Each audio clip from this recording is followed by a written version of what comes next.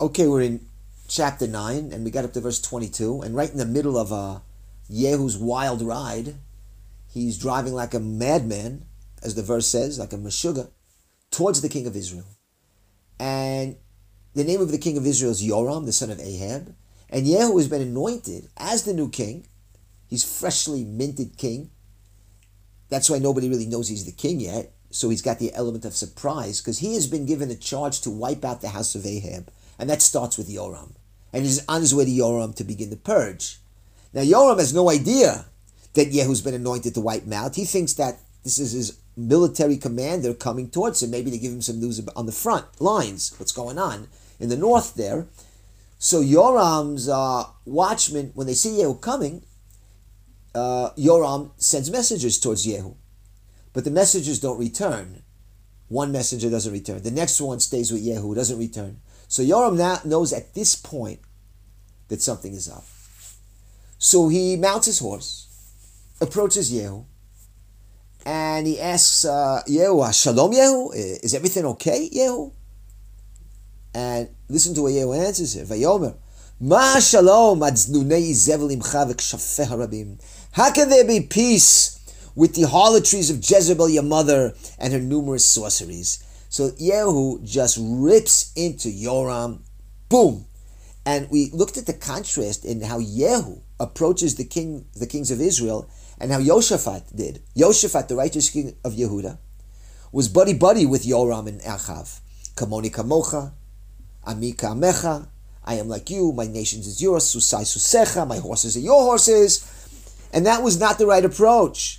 Hashem is now bringing us the correction here, the tikkun, and what Yehu does. The first thing he does, he calls them out on their sins, on their evil. So that's the big contrast here, and that's what Yehu's been anointed to do. So Yoram knows he's in big trouble. So what happens now, Yoram, in verse 23? Vayafoch Yoram yadav. So it says he turned his hands. That means he wants to do a 180. He's not ready for a battle. I mean, he's been recuperating from his injuries sustained in war. He didn't go out in his armor or anything. He's got no shot. He wants to run. He's going to flee. So he turns his hands to make a U-turn. And Vayomer al-Chaziyahu, and while he's doing that, he yells out to Achaziyahu, Mirma Achaziyahu. Remember, Achaziyahu, he's along for the ride. The king of Judea was visiting Yoram. Achaziyahu is the king of Judea. And he was visiting his buddy Yoram, his mishpacha, two kings, right? He was paying him a Bikur Cholim visit, visiting the sick. And he went out with Yoram to the field to meet Yehu. And Yoram obviously feels responsible for his guests' safety. So he says, Achazia, get out of there. It's a mirma. So they don't use the word treachery or rebellion. They use mirma, which means like a trick. Because it's a trick that Yehu was kind of tricking them, because they had no idea, what he was about to do until now. So it says mirma Achaziyahu. So Yoram is fleeing, and it says in verse 24, Vayehu milayado. So Yehu pulled back his arm with all his strength. Bakeshet. He pulled back that bow and arrow. Vayachet Yoram ben Zroav, and he smote, or the arrow hit Yoram between his arms. V'yitzeh chetzi milibo, and the chetz, the arrow protruded from his heart. V'yichra b'richbo, and he fell to his knees b'richbo, in his chariot. And that's how Yoram dies. He was fleeing him. Yoram here is shooting him from the back, in the back. It hit him between the arms, which means through the shoulder blades, and it protruded through his heart. So, in case you might feel sorry for Yoram, you have to remember what Yoram's all about. He's not a righteous king, and he's got it coming to him. And that's why Chazal step in here. And this is something from Midrash Rabbah, Exodus, in Exodus Rabbah, in 31. And they bring the halacha about the prohibition in lending money with interest. You're not allowed to lend money with interest. It's a big, big avera. You're allowed to lend money. It's a big mitzvah to lend money and help out a fellow Jew. But if you take a penny of interest, you are over on a doraita, on a Torah sin. And then they bring up Yoram. That Yoram, that's what he did. When did he lend money with interest? Well, remember that story 5 chapters ago? They talked about the widow of the prophet. It was in the beginning of chapter 4. 5 chapters ago, we had a story of the widow of the prophet, the widower, and she had a debt, and the loan sharkers were coming to take her debt. The creditors, they're going to take her sons.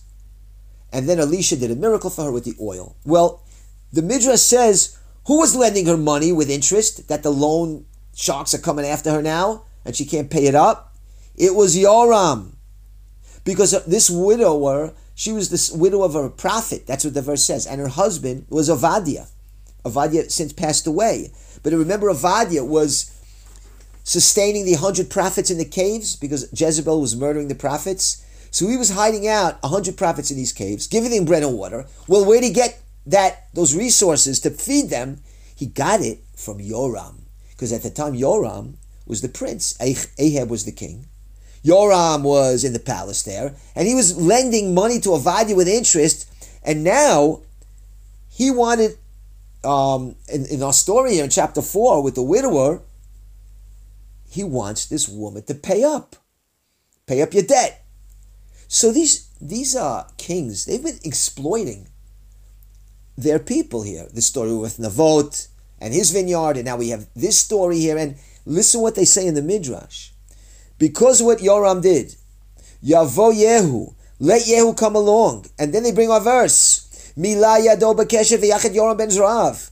He pulled back his arrow and shot it between the arms. Why in the arms? Because Yoram reached his arms out to take interest. And why did it protrude through his heart? Because Yoram hardened his heart. Hekshet libo. He hardened his heart towards this widower. So what Chazal's trying to remind us here is that don't feel sorry, for what happened to Yoram. He's running away and Yehu's shooting him from behind. You could feel sorry for them. Wow, is that the way for a king of Israel to go down? But you got to look at the history here. It doesn't start now. There's 4 generations of exploitation and evil of these kings, and that's what the Midrash is trying to straighten us up about that. And a lot of times we're going to see Yehu throughout now, going forward, doing some pretty savage acts here.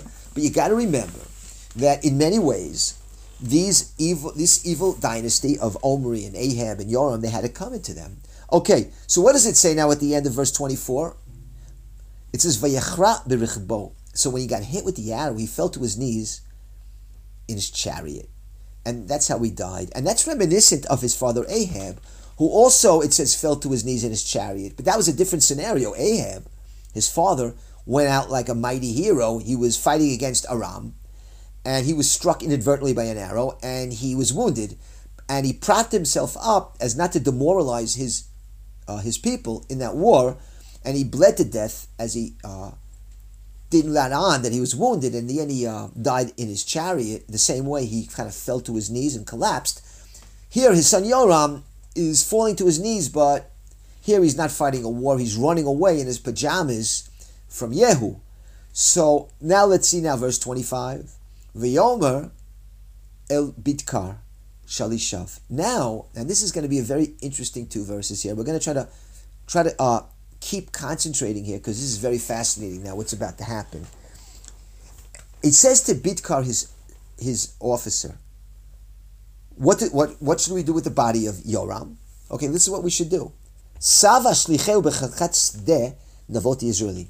Pick up his body, and throw it into the territory of the field of Navot the Israelite. Why? They want to move the body and bring it to the plot of Navot. Why? Because remember, when we were riding, the 2 of us, this is what Yehu was saying to his friend Bidkar, we were both riding together, Achrei Achav Aviv. Remember we were riding behind his father, Ahab? Vashem nasa alav et masah hazeh, and Hashem pronounced the following prophecy. What was the prophecy we heard back then 15 years ago? Im lo et demei Navot v'et demei banav ra'iti yamesh. Did it not see the blood of Navot and the blood of his children last night? This is what we heard. We heard Elijah say that Hashem said to Achav, that I saw the blood of Navot and the blood of his children. You don't think I saw what you did? And therefore, what does it say? V'shilamti lecha bechalkat hazot. And Elijah said then, this is back in chapter 21, Elijah said to Achav back then, I will repay you in this plot. But makom That was the word. But in the place where the dogs licked up the blood of Navot, the dogs are going to lick up your blood as well. That's what Hashem said to Elijah, and Elijah relayed that to Achav. And therefore, Yehu was there. So he says now to Bidkar, so we heard that prophecy. So pick him up and throw him into this plot according to the word of the Lord. So you got to understand what's happening. It's very fascinating and something important lesson here. That, again, we're referring to something that happened 15 years ago, and Yehu was witness to it. That Elijah reproved Ahab, who had just murdered Navot and was coming to possess the field, and then Ahab was given this prophecy of Elijah, you murdered and she'll inherit as well. So in the place where the dogs licked up the blood of Navot, because Navot was stoned and there was blood, and dogs licked up his blood, well, in that same place, your blood will be licked as well. So Yehu heard that. So now, we fast forward to now, and instead of Achav being the one who's going to have his blood licked up by the dog, it's going to be his son Yoram, because Achav did tshuva, right? So he delayed the prophecy.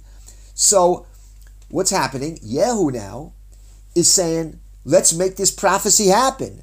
Obviously, Yoram's body didn't fall exactly in the spot that prophet said it would fall. So let's bring it over there. Let's bring his body to the area, to the field of Navot the Israelite, and we're going to fulfill the prophecy of Elijah. And that's fascinating, because our fathers, the heroes in the Bible, if you look at the characters in the Bible, the tzaddikim, they didn't view prophecy as something b'shamayim, something in the heavens far from us that we just kind of passively sit by, but it's something that we make the prophecy happen. We have the responsibility to make it happen.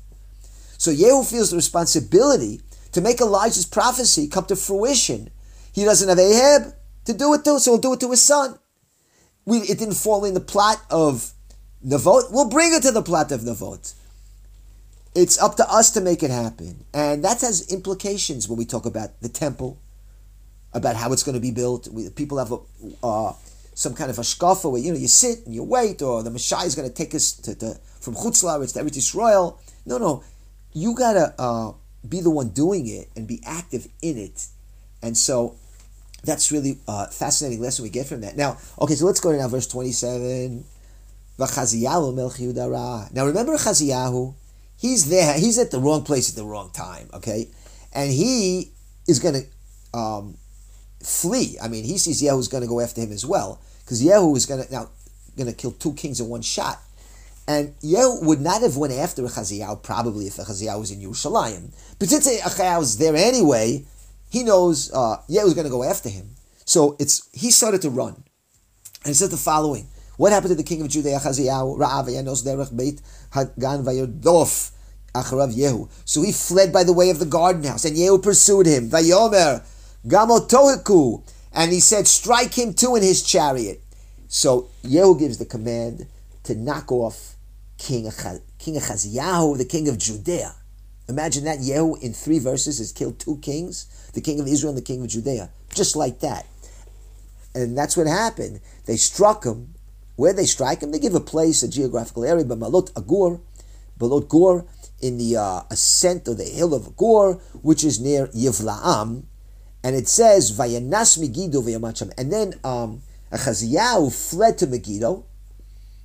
Obviously, he wasn't killed right away. He was wounded at the beginning. He fled to Megiddo, and he died there. Now, if you go to Chronicles, remember, Chronicles always elaborates on the kings of Judea, and it elaborates as well on Achaziyahu, and there it adds a couple of pit stops for Achaziyahu, that he obviously was not killed so quickly. He was wounded, and went the next place and hid from Yehu, obviously, because there it adds like he was in the Shomron. He was wounded in the Shomron. Here it doesn't mention anything about the Shomron. But in any case, we have 2 dead kings. The king of Yehuda now, and Yoram, the king of Israel. Okay, so it says now in verse 28, Vayarkivu oto avadav Yerushalma. So what happened? It says the servants carried him in a chariot to Jerusalem. That is Achaziyahu. He's the king of Yehuda. His place is in Jerusalem, and they carry him to Jerusalem, and they buried him in his grave. in Ir David. So he gets a burial. He's a king of Judea in the city of David. And then they tell us some more information. Achaziyahu, since we're wrapping up the king Achaziyahu, they tell us that he ruled in the 11th year of Yoram. He became the king of Judea. So Yehu is now, as we mentioned, just knocked off the king of Judea and the king of Israel. It's pretty amazing. The only acting king now in Israel is Yehu. He's the undisputed king. But he has been charged to wipe out the entire house of Ahab. And he's going to do that. But first, he's going to go to Jezebel. That's his next stop. And we're going to see what happens when Yehu confronts that wicked witch Jezebel in our next shiur.